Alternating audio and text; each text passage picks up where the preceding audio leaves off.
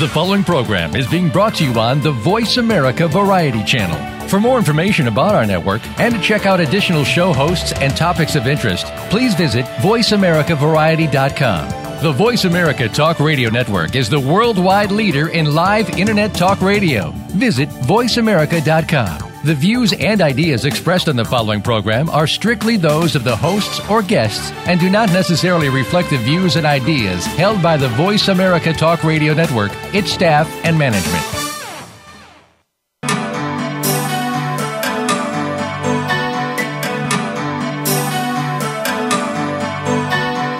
Welcome to Dr. Carol's Couch with your host, Dr. Carol Lieberman.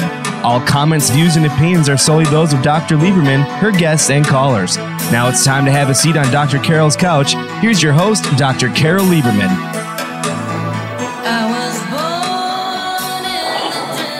And welcome to today's edition of Dr. Carol's Couch. I'm your psychiatrist host, Dr. Carol Lieberman. Well, today we're going to be talking about a fun topic, sex. That's a good way to end the year, right? Sex, all the many ways it plays havoc with our minds and our bodies. And my guest, who I want to get right to, is Ken Baker. He is the author of a new book called The Late Bloomer, a memoir of my body. Now, Ken, welcome to the show. Thank you, Carol. Ken actually has been on the show before with a previous book that he wrote. What was it? Hussein. I'm looking for the title here. Hollywood Hussein. Yeah. Hollywood Hussein. Do you remember that? Much different book, but yeah, that was a long time ago. It was like 10 years ago. Yes, 2005. Yes. Wow. Well, and it is a much different book. Yes. I must say, before you get into what it's about and all that, I must congratulate you. I mean, I must say that I really admire you for writing such an unbelievably honest book that, I mean, I have never read a book that talks about the penis in as honest, revealing terms as you have, and your feelings and what happened to you and sex and all of this. I mean, that was very brave of you to write such a revealing book. Well, it's funny you say that because whenever someone says, so The Late Bloomer, this book, and it's a movie now too. It's out on Netflix right now. The movie adaptation of my memoir.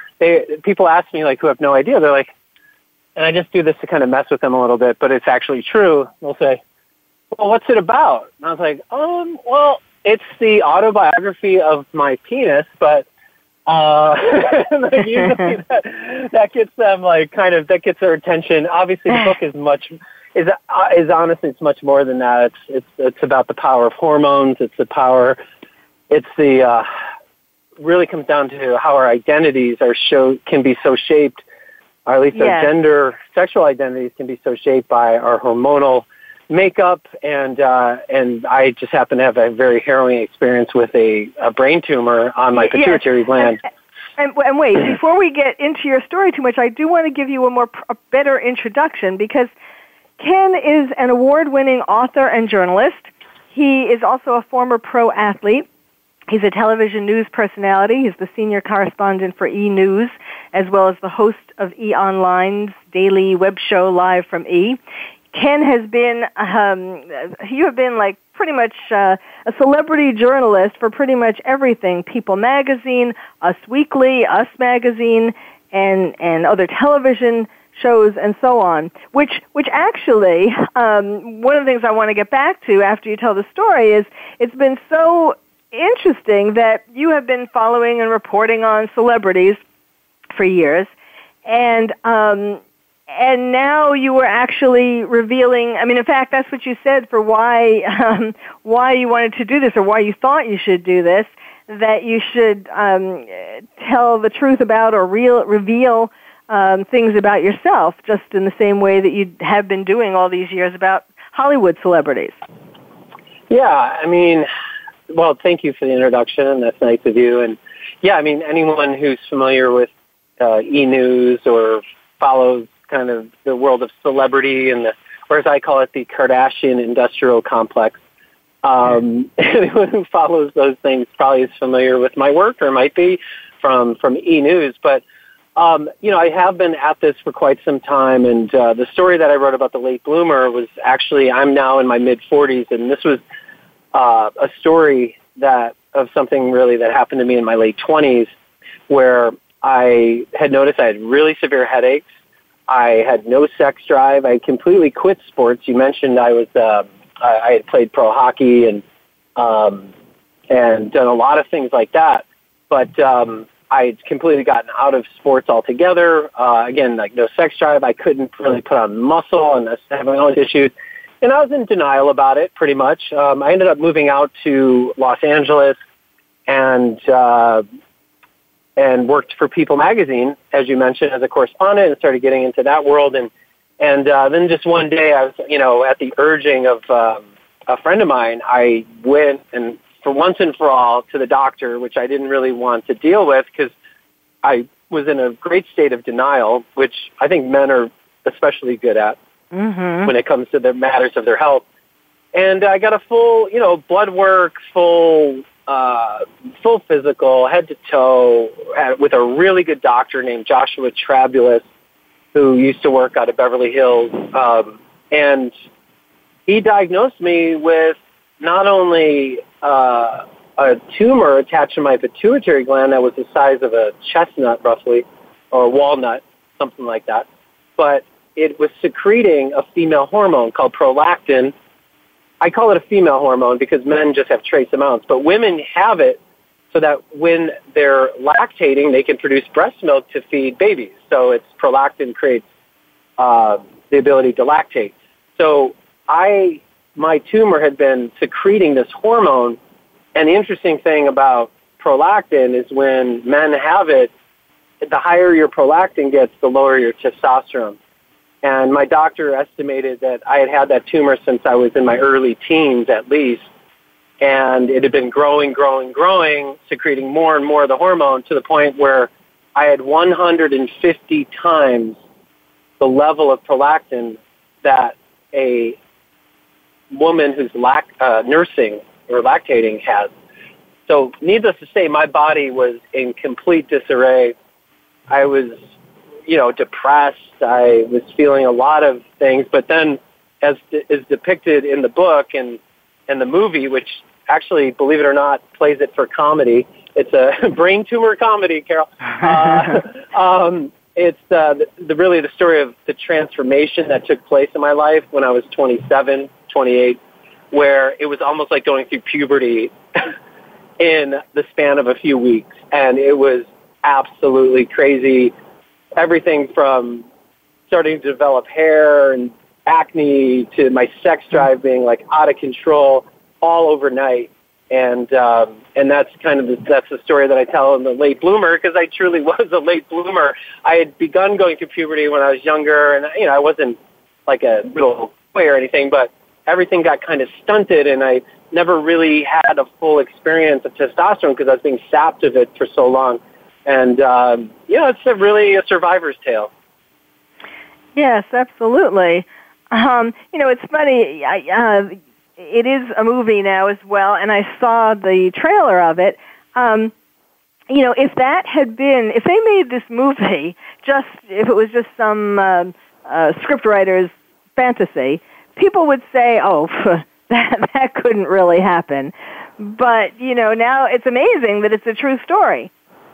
Yeah, it's unfortunately true. I mean, they would say that they were just doing this for comedy. Oh, that couldn't really happen. But also you talk about how in your family, I mean, you had 4 brothers. You were the 4th of 5 brothers, and you talk about it was a very particularly difficult family to grow up in, having these kinds of problems, not really developing puberty when the normal time is for that to happen, when your brothers, or at least the older ones, seem to be early puberty developers. I mean, they, like macho men.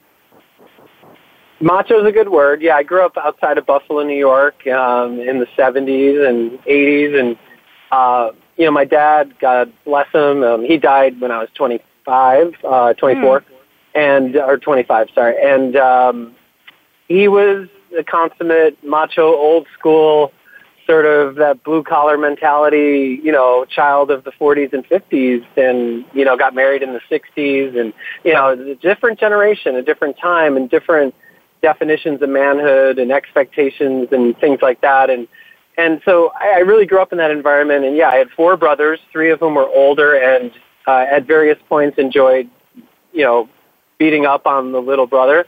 So I learned how to have to be tough and be strong and all that kind of stuff. Now, meanwhile, while I'm just trying to survive what at times was a pretty crazy family environment of 5 boys in the house with, working parents and all the chaos of that, I started to struggle in adolescence with this brain tumor that I didn't know I had, secreting this female hormone that I didn't know was in my body. And so it was almost like this very Kafka-esque sort of experience of not knowing what is happening to me, but just knowing something's gone wrong, and it happening so slowly over such a long period of time that it's very insidious. And really what you learn in the book is sort of how I really take people inside in a very candid way, honestly. Like, I just knew that if I was going to write this story, and my editor was this awesome guy, Mitch Horowitz, over at Penguin Tarcher, and he, my first draft, every time I'd write a little anecdote or a story about something that happened to me, like, say I was with a girl and I couldn't sexually perform or whatever, I'd always sort of like cut it short, not get into the gory details, and he would write in the margins, go deeper, go deeper. And he did it like at least like 50 times in the first draft of that book. And so really the book, which, really has resonated with people who've read it because it is so personal and intimate, is, people are reacting really to the second draft I wrote of that, because I think I just had to get the story out there, and then I needed someone to tell me it was okay to really tell the real story. And I'll tell you, Carol, it's very liberating. You're, mental health professional, among other things, but just to, I've, of course, have done my share of therapy and kind of worked through things, and but I think, like, sharing my story was very therapeutic for me.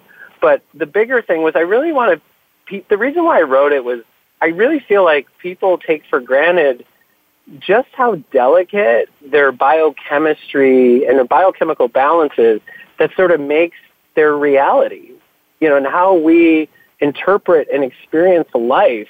And when it comes to the sex hormones, all those levels, how we interact and how we perceive and how we are perceived by other people in a sexual way, with our hormones, pheromones, the whole thing. And I can tell you, I'm here to come back. I went to that dark place where my body was at war with itself, and I virtually had no testosterone in my body. I'm in my 20s. I'm confused. I don't know what's going on. And I will tell you that when my hormones all came kicking in the way they were meant to be, my life experience completely changed. And I was noticing things that I didn't notice before. Like, I go to the beach. I'm like, wow, there's a lot of good-looking girls down here. I've been to the beach 100 times, But it really, I want people to understand and grasp just how delicate that balance is, and how, having your hormonal health really is so important. Yes. When you were mentioning about your father dying when you were 25, 26, that was right before you went to the doctor. Do you think maybe you finally bit the bullet and went to see a doctor because, like, his death made you face your own mortality, or, you didn't want to sort of be surprised with some kind of physical problem? Yeah, for sure. I think, and that's very astute, because that's actually what happened. And you kind of, you learn in the book that the relationship between my father, who had been struggling with diabetes and ultimately lung cancer for years and years, and the specter of him dying and always being afraid when I woke up in the morning if he was going to be awake or not, with different heart failure issues that he had. And, I lived with that for so long. And, yeah, it's no coincidence that 2 years after he died that I finally, after sifting through all that grief, I got to the point where I could just focus on myself and my health. And thank God I did. I mean, the kind of tumor I had, it's called a prolactinoma. It's benign. But at the same time, you don't want a mass of abnormal cell growth in that particular part of your body, about 3 inches behind your eyes. There's not a lot of room there for much. There's a lot of arteries, and there's your optic nerves, and not to mention your pituitary gland that's pressed in between your brain tissue. So I was very fortunate to get it diagnosed. It's very unfortunate that it took me so long to get diagnosed that I had this tumor that was secreting a level of 1,500 of prolactin when I should have only had a level of 4 or 5. Mm-hmm. And so there's a lot of lessons I think people can take away from it, but not just men, but women, like understanding men, understanding, like I said, how we are so ruled by, like, in other words, I noticed things about me being not like all the time, but like all of a sudden, like I was the most passive, emotional kind of guy. And in fact, there's a thing with someone with as much prolactin as I had where my endocrinologist called it, you kind of get this estrogenic effect. Mm-hmm. And I was so sensitive and, such a sweet guy and everything. I mean, I still am, But, like, honestly, like, I had that testosterone go through me, and I was like, all of a sudden, I could be a real jerk. I always joke, I'm like, I used to always ask for directions, and then I got healthy with the testosterone. I never asked for directions anymore. It's like you went from being a good boy to a bad boy overnight. I know. It was so, just because it was such a profound experience for me, and we all go through hormonal issues, whether it's dysfunctional in my case or just natural of going through puberty or going through menopause or going through all the fluctuations. Men lose 2% of their testosterone every year after the age of 25. I mean, we all go through hormonal changes. I just heard a story about a guy I know who is in his mid-50s and just decided he was going to start wearing testosterone gel and things like that. And from what I hear, it's kind of ruined his life. I mean, his behavior and personality changes. I mean, this is a real serious issue. And I encourage everyone to, if you have any inkling that things aren't right with you some way, it's more on a biochemical level, like you just feel something, go to an endocrinologist. It's so easy. You get blood work done, and it tells such a story, just the blood work. And I definitely encourage that for everybody.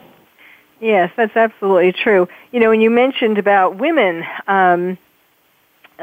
reading the book and women, giving, yes, the stories that you tell about what it was like for you when you would meet a woman you were attracted to, and either you would hit on her, she would hit on you, and you would find yourselves, in bed somewhere, or someplace where it was expected to have sex. And when you weren't able to perform, the impact that had, of course, on you, how devastating that was, and how confused women would get when they weren't able to arouse you, and how, they would have different reactions to that, and how painful that all was for everybody. Yeah, I would get everything, when I'd have the quote-unquote failure to launch episodes, which are really painfully detailed in the book, some of them. And one was a date I went on. I was very young. I just interviewed Drew Barrymore. I'm working in Hollywood. She invited me to her party that she had, her birthday party, and I realized that Drew Barrymore was flirting with me, and I panicked because I didn't want me to get into some sort of situation where I couldn't perform sexually, and I was so uncomfortable with my body. I just left the party, and my friends were like, "What are you doing?"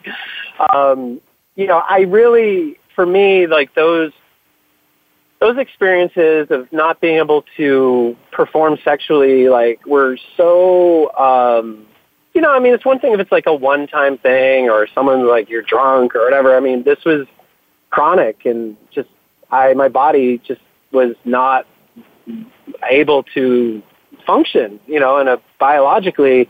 And, it's interesting, the reaction from women. There was, and I write this in the book, I mean, there were women who would blame themselves. It's got to be me. There's something wrong with me. You're not attracted to me. And which was hard because, no pun intended, sorry, which was difficult, because I'm dealing with my own humiliation and feeling bad about myself. And then I'm feeling bad for them because they're like blaming themselves. I'm like, oh my gosh, this is a nightmare. And then there were women who would get angry at me, you're a freak. Like, what's wrong with you? They would have anger from it.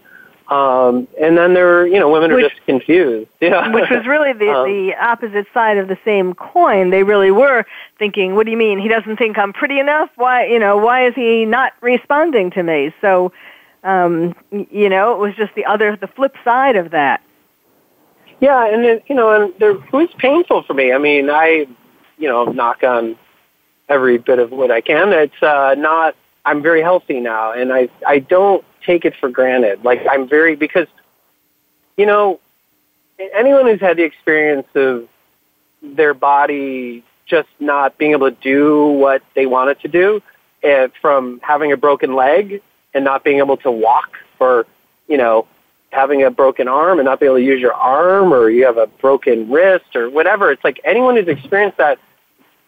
But when you have that and it's like impacting your sexual function, also you have all these other very mysterious sort of like hormonal things going on that are really affecting your brain chemistry.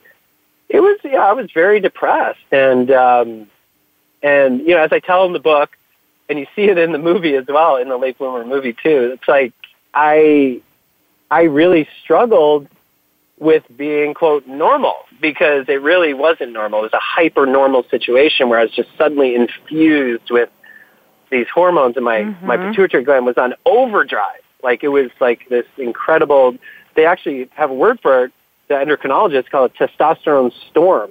And it's a scary, it can be exhilarating, but, it's these guys who are injecting themselves or putting gel and ointments on their body for synthetic testosterone, and they have all these crazy reactions and personality changes. I really understand that, and I think it's a very, I think there's a lot of over prescribing of testosterone, and it can be really dangerous, actually. But you can also relate to their desperation, being in a somewhat similar state as you were before. Yeah, but I think a lot of guys are like, oh, I want to take testosterone gel because, I somehow feel like I'm less of a man. Well, guess what? The whole point is this. So if there's a big point in the book, and the one thing about the movie is that I wanted to make sure this message got across. There's a big difference between being a man and being male. It's easy to be male. Hey, I got hormones, I'm this, I got these body parts, I'm male. That has nothing to do with being a man. Yes. It has as little to do with being a man as having fake boobs make someone more of a woman. Yes, that's a great analogy. Yes, you make that point throughout the book in different ways. One of the things that you said that really struck me was about how you were so desperate in your state, that you were, when they finally did diagnose you, you were willing to risk having a stroke or a brain injury in order to get this fixed. They said to me, look, you could live with this if it stops growing and you take this medicine. You could live with this for the rest of your life. You might have, some headaches. We can treat that with pain medication. You have to deal with the side effects of the drug, which, can be some fatigue and things like that. But, you could essentially live hormonally normal, but you're going to have this tumor in your head. And, but we can't shrink it. It's going to be there. And I was taking like 12 pills a day at this point. And, I could have just said, I'm just going to try to live with it.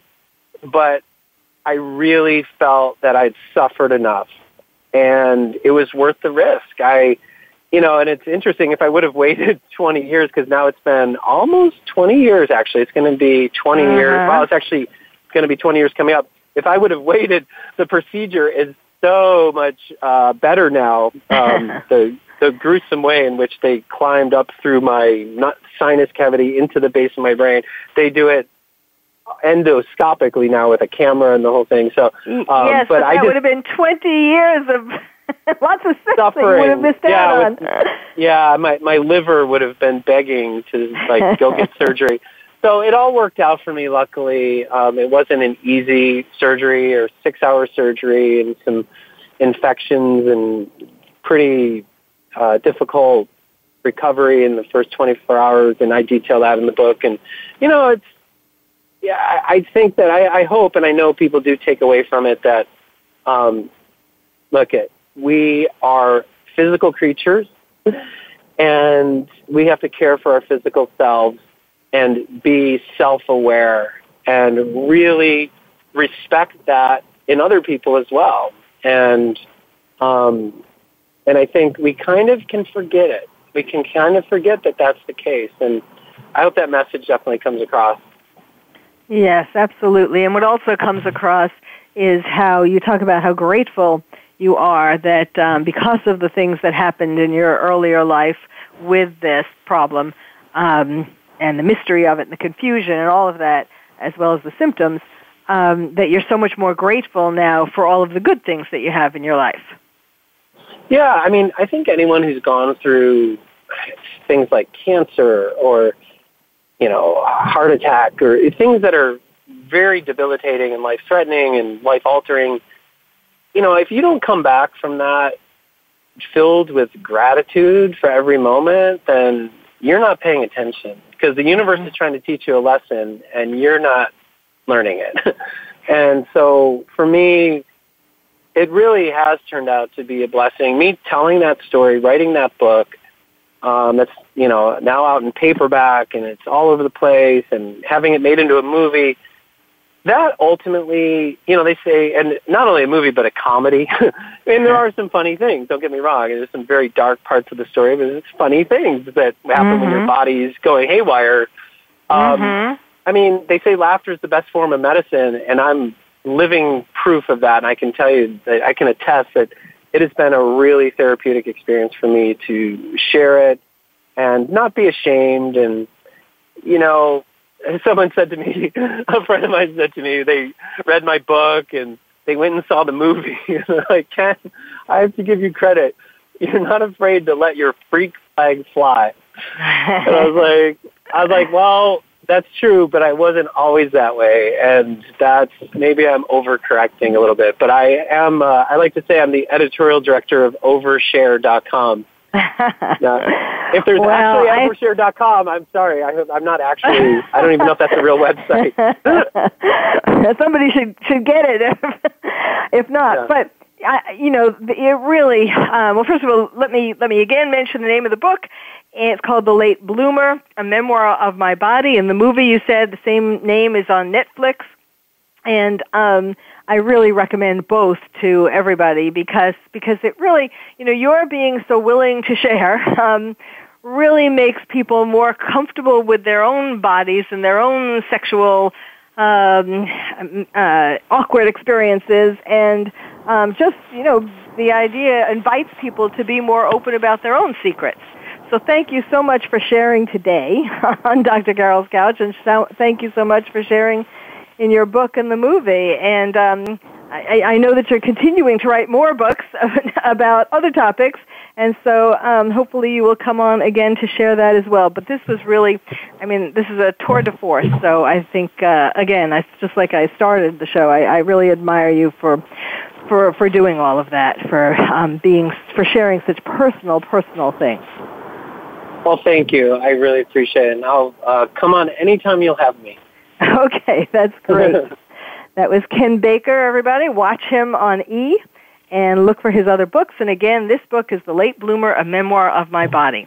So thank you very much, Ken. And this is, we're now going to go to the second part of the show. You're listening to Dr. Carol's Couch, and I'm your psychiatrist host, Dr. Carol Lieberman, so stay tuned.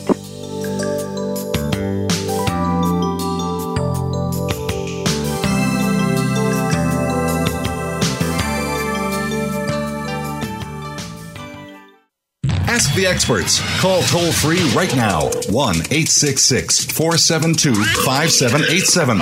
And ask our All-Star team to answer your question. That's 1-866-472-5787. Thank you for calling. VoiceAmerica.com. Are you having difficulty coping with these troubled times? Do you want help? Then contact Dr. Carol Lieberman today at www.drcarol.com. Dr. Carol is a certified psychiatrist who not only has won an Emmy, but is a regular on top television shows like Oprah Winfrey and Larry King. She's here to help you through books, CDs, and helplines. Having trouble relaxing? Check out her relaxation CD. Has the fear of terrorism crippled your life? Call the terrorism hotline. And if you're having trouble with relationships, check out her book, Bad Boys. Dr. Carol wants to help you today, so contact her at www.drcarol.com or for immediate help at 1-900-860-COPE. Get help making sense of these troubled times. www.drcarol.com. Streaming live. The leader in Internet talk radio. VoiceAmerica.com. Welcome back to Dr. Carol's Couch. If you have a question or comment for Dr. Carol, dial toll-free at 1-866-472-5788. Now back to the show. Here's Dr. Carol Lieberman. And welcome back to Dr. Carol's Couch. I'm your psychiatrist host, Dr. Carol Lieberman. We were just speaking with Ken Baker about his new book called The Late Bloomer, A Memoir of My Body, which is also now a movie on Netflix. So let's talk for the rest of the show about sex. I really do recommend his book because you will find yourself in situations that you can relate to, even though you didn't presumably have a pituitary hormone and delayed puberty. But there are still so many things about sex, about attraction, about one's body that pretty much everybody can relate to. And so let's talk a little more about sex. First of all, Freud, of course, is the original person who put sex in the spotlight. He described it as one of our two inborn drives, sex and violence. Now, sex is supposed to be through a positive childhood, is supposed to be associated with love. In other words, this sexual drive that we're all born with is supposed to be, by having a loving childhood, associated with love, and we're supposed to pick up that association and look for love and look to combine, in an ideal world, look to combine sex and love when we grow up. But unfortunately, for various reasons, we can, notably relationships with parents and siblings and strangers, and our sex drive can become twisted and have us and result in situations where it's not connected to love. And I'm not talking about Ken Baker here. His was a totally different story. I'm talking in general about everybody, all of us.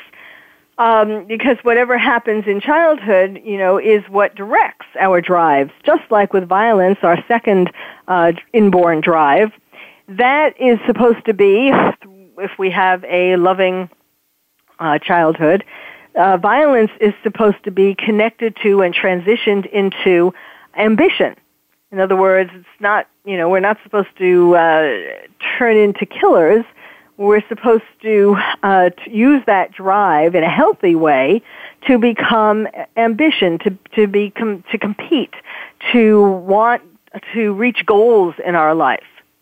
And so that's, the key is really what happens to us. We're all born with these drives, and putting aside, physical issues like a pituitary tumor, but just in normal situations, we're each born with these drives, and given a normal childhood, they're supposed to attach these things or develop these things in a normal way.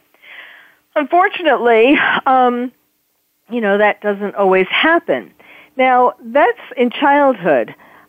We also have things when we grow up, or as let me give a good example of some of the things that can change or distort our normal sexual drive, like for little girls.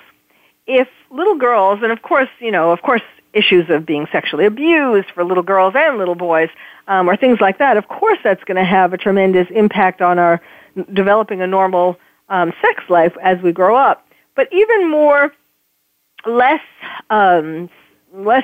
traumatic things, although this is traumatic too, but I mean less severe kinds of traumas like abuse, just a more common everyday kind of trauma is divorce, parents' divorce. And so when little girls have parents who get divorced, and daddy goes off, and typically the little girl does not see her daddy as often. Sometimes daddies get divorced because they find another woman, and sometimes they then develop a relationship either with that original woman or some other woman, and they get married and they have children and they have another family. And so the bottom line is what happens is that the daddy isn't in the household anymore. And whether he met another woman or they're just divorced for whatever other reason, daddy is not in the household anymore. And yes, of course, custody, there are all variations on custody, but typically if the little girl is spending more time with mommy,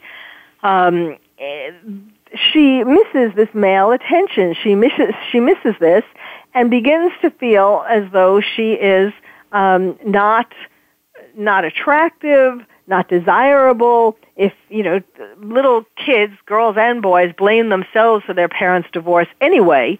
And so little girls think, if I was prettier, if I was smarter, if I was funnier, all these different things, daddy would never have left our home. He would still be around. And now I don't see him as much. So what happens? What's been happening over the last, it's been happening more and more. It's more than a decade now. I guess it's a couple of decades. But it's been happening, as more people are getting divorced and as there are more children of divorce, little girls start being desperate for male attention, the male attention that they're not getting from their daddy. And so they start, even it's at least now in middle school, and, it's certainly at risk for, if not already in, 5th and 6th grade. But little girls are trying to get male attention from boys that they meet by sexting at ever younger ages, ever more inappropriate ages, showing, just trying to get some kind of a guy to ooh and ah and give them attention. And then it goes beyond that to giving guys oral sex because, again, the little girl is trying to get attention from guys. And it's not really that, in middle school that a girl wants sex per se, because girls still grow up with fairy tales, even more than boys, to the point where they think that these guys, even in junior high school, they're expecting these guys to stay with them. This is going to be my boyfriend. If I give him oral sex, he's going to be my boyfriend. And I'll have this man in my life, a replacement for daddy. But that's not what happens. Guys in middle school and high school and college are really looking to just put more notches on their belt.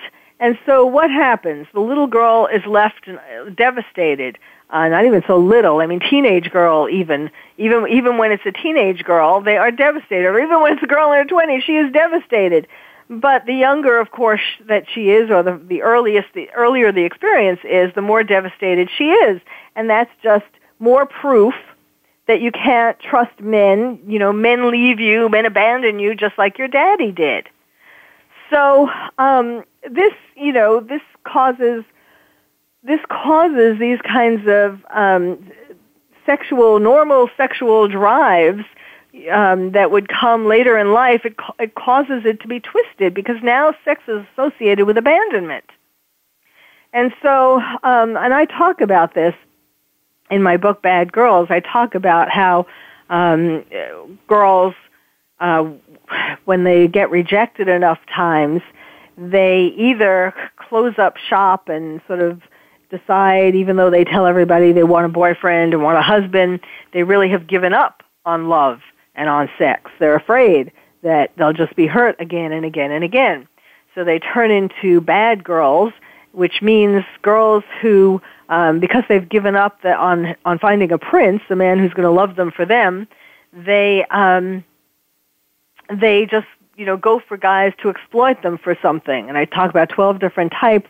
And of course, the most obvious kind of type to understand fitting this profile is the gold digger type, who has given up finding a man who's going to love her for her, finding true love, having sex with in a true love relationship. And so basically, she just finds men who are rich and who can give her gold, gold diggers, and she pretends to herself that this is as good as love, and not really enjoying the sex because it really isn't connected to love.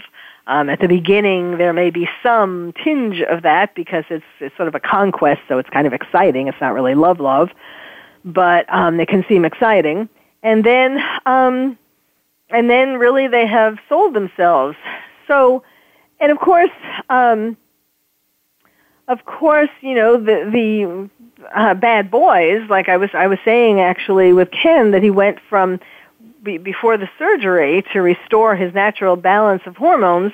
He was, as he describes himself in his book, and today he just described himself as kind of passive and a good boy and a gentleman and just really sweet. It's like, in a way, it's women say this is what they want, and then it isn't. Then they go for the bad boys. But certainly at the beginning, at least, this is a very attractive quality. And then he got his hormones back in a testosterone storm and turned into a bad boy. And he's not the kind of. That was my first book, Bad Boys, and I talk about men who it's not, this was sort of a surgically caused bad boy. It wasn't, because I talk about how bad boys are caused by the relationship that they have with their mother, just like bad girls I was just describing are created by the relationship that they have with their father. And so, and I talk about 12 different types of bad boys as well. And, the kind who cheat, or the kind, again, I don't know if, I'm not putting this on Ken, but I'm just saying of the 12 profiles that I write about, the guys who cheat, or the guys who are looking for someone to be a mommy to them, and then once they get taken care of up to the point that they're trying to reach, then they dump the mommy, and that kind of thing. So it's really very complicated. Not only are there hormones that we all have to deal with that are stronger and weaker at various parts of our life, even if we don't have a pituitary tumor or some other kind of physical problem that causes havoc, just in the normal kind of ebbing and flowing of our hormones. Girls getting their periods earlier than other girls, or developing breasts earlier than other girls. And, it was always kind of on the one hand, it was a positive thing in that some girls liked the attention that these developed breasts got from guys because of them. But other girls, it really kind of had a very damaging impact on their life, because it got them to use their breasts, their femininity, their sex appeal at too early an age. When they're just developing, just starting puberty at an early age. that it was kind of an unwanted thing in the end, or they became, or other girls depended upon it too much as a way to attract men. In other words, they thought that the only thing that a man is going to like about them is their physical, well, not just physical appearance, but breasts, which of course to boys of that age, when the girls are hitting puberty, a similar age, that is a sexual turn on. So all these things mess us up, make life very confusing. And it really is important to sort of come to terms with that, to try to accept our bodies, to try, of course, not to say that you shouldn't go to the doctor if there are things that you're feeling aren't quite right, and whether you're a teen or just hitting puberty or you're an adult, obviously we do have to be sensitive to things because, especially nowadays, people put off going to the doctor for a lot of reasons, and men are worse at that than women because they don't really want to hear what the doctor might say. In other words, if you don't go to the doctor, you don't get blood tests, you don't get an EKG, you don't get various tests, then you don't have to hear the bad news as early as you would as if you went to the doctor. But of course, I'm sure you all realize that is not, that's a very dangerous way of living, because when things get found later, fortunately, Ken's tumor was benign, but still, as he was saying, and it's true, as a tumor grows in your brain, anywhere, but especially in your brain, which is in a hard skull, there's only so much space inside your skull. So even benign tumors can be very dangerous and have terrible effects, making you blind and doing, depending upon what part of your brain they're sitting on, they affect that. They cause problems in that area, the speech area, or movement area. So it really is important to when you feeling anything, whether it has to do with sex or any other part of your body, it really is important to go for checkups sooner rather than later. And I know that with all the crazy stuff that's happening with insurance and with the recession that they keep telling us is over, and all of that, people are tending to put off. Besides not wanting to hear bad news, people, for practical reasons, are putting off going to the doctor. But, of course, that the sooner you find things, the less of a problem it really is, whether it's a growing tumor, benign or malignant, or anything else, diabetes, where the sooner you catch that, in an early stage, it is more likely to be able to be controlled by diet and exercise. But if you don't take care of yourself and you wait until a later stage, when it really has already been having an impact on various parts of your body, your eyes, your nervous system, and so on. So, and that's why one of my pet peeves, is when people recently there have been more and more of these headlines talking about how women don't really need to get mammograms so often, and men really don't need to get blood tests for prostate. You don't need all that so often. You don't need it every year. You can wait. Well, I usually tweet about that because it gets me so angry. I want to try to correct people as quickly as possible. But in fact, you do need it. In fact, the only reason why there are these so-called studies saying that you don't need to get these things as often as they once said is because it costs money. It costs the government money. It costs insurance companies money if you have insurance, and it costs the government money if you're on any kind of medical assistance, Medicare, Medi-Cal, Medicaid, Obamacare. They don't want to pay for these things. They don't want you going every year to get these checkups. What? These preventive tests?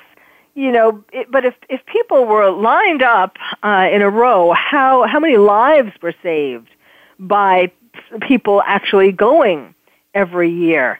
It's staggering.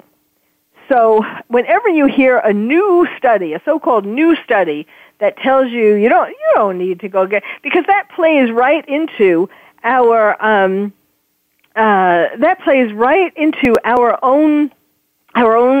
feelings, our own we're colluding, because just what I was saying, nobody wants to go to the doctor and hear bad news. So okay, look, this new study said, hey, you don't need to go that often, so I won't go that often.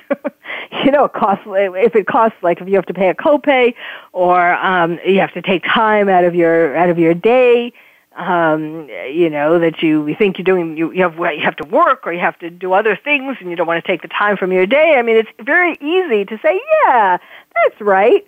I saw another a headline just this week where they talked about how women who have abortions aren't affected psychologically. Words to that effect. Really? They haven't talked to the patients that I have who have been affected. Now, when you read the article, we have to get down far into the article. It finally says that they were comparing women who were rejected, who were not allowed to get an abortion, who either because of where they lived or some other reason, they compared them with women who chose not to get an abortion. It was a very convoluted study, but the bottom line is, don't believe it. Because, yes, I mean, first of all, I do believe in abortions. I do believe in choice. So I think that certainly for some women in some predicaments that abortion is the better choice, really. But even for women who voluntarily choose it, well, I mean, it would only be women who voluntarily choose it. Well, I mean, like, not women who were necessarily raped and therefore chose it, but like just women who were too young, weren't able to take care of a baby, weren't in a permanent relationship, whatever the reason is. Well, I believe that a woman should have that choice over her body. But in any case, even when they have voluntarily and rationally chosen this, and it was for them the better decision, of course they are still bothered by it years later. I mean, that doesn't mean that it still wasn't the better choice, because the other choice would have been worse. But I know lots of patients who, on the birthday, the day that their child was supposed to have been born, think about that child. Think about, oh, he would have been 1 today, or he would have been 2 today, or, I mean, it doesn't go away. So these kinds of misleading so-called studies are dangerous for your health. And now I'm hearing the music, so this is as far as I can go. I want to wish you a very happy holidays after I gave you all these things. So now you've learned, okay, from today's show, you've learned to, first of all, be open, to share with people, we're all human, to, tell people when you feel awkward and so on. It's not the worst thing in the world. It actually makes things better when you're honest about what's going on. That's number one. And number two, understand where your sexual messages come from, and also, of course, that if there's anything that's kind of been nagging at you, then go to the doctor and check it out. So I wish you a very happy holidays. Actually, Hanukkah and Christmas fall on over the same period of time coming up this week, and I will see you next Tuesday. You've been listening to Dr. Carol's Couch. Thank you for listening, and I'm your psychiatrist host, Dr. Carol Lieberman. Thank you for joining us on Dr. Carol's Couch. Join us next week at 1 p.m. Pacific Time for another installment of Dr. Carol's Couch. We'll save you a seat. Thanks again for listening to the preceding program, brought to you on the Voice America Variety Channel. For more information about our network and to check out additional show hosts and topics of interest, please visit VoiceAmericaVariety.com. The Voice America Talk Radio Network is the worldwide leader in live Internet talk radio. Visit VoiceAmerica.com. The views and ideas expressed on the preceding program are strictly those of the hosts or guests and do not necessarily reflect the views and ideas held by Voice America Talk Radio Network, its staff, and management.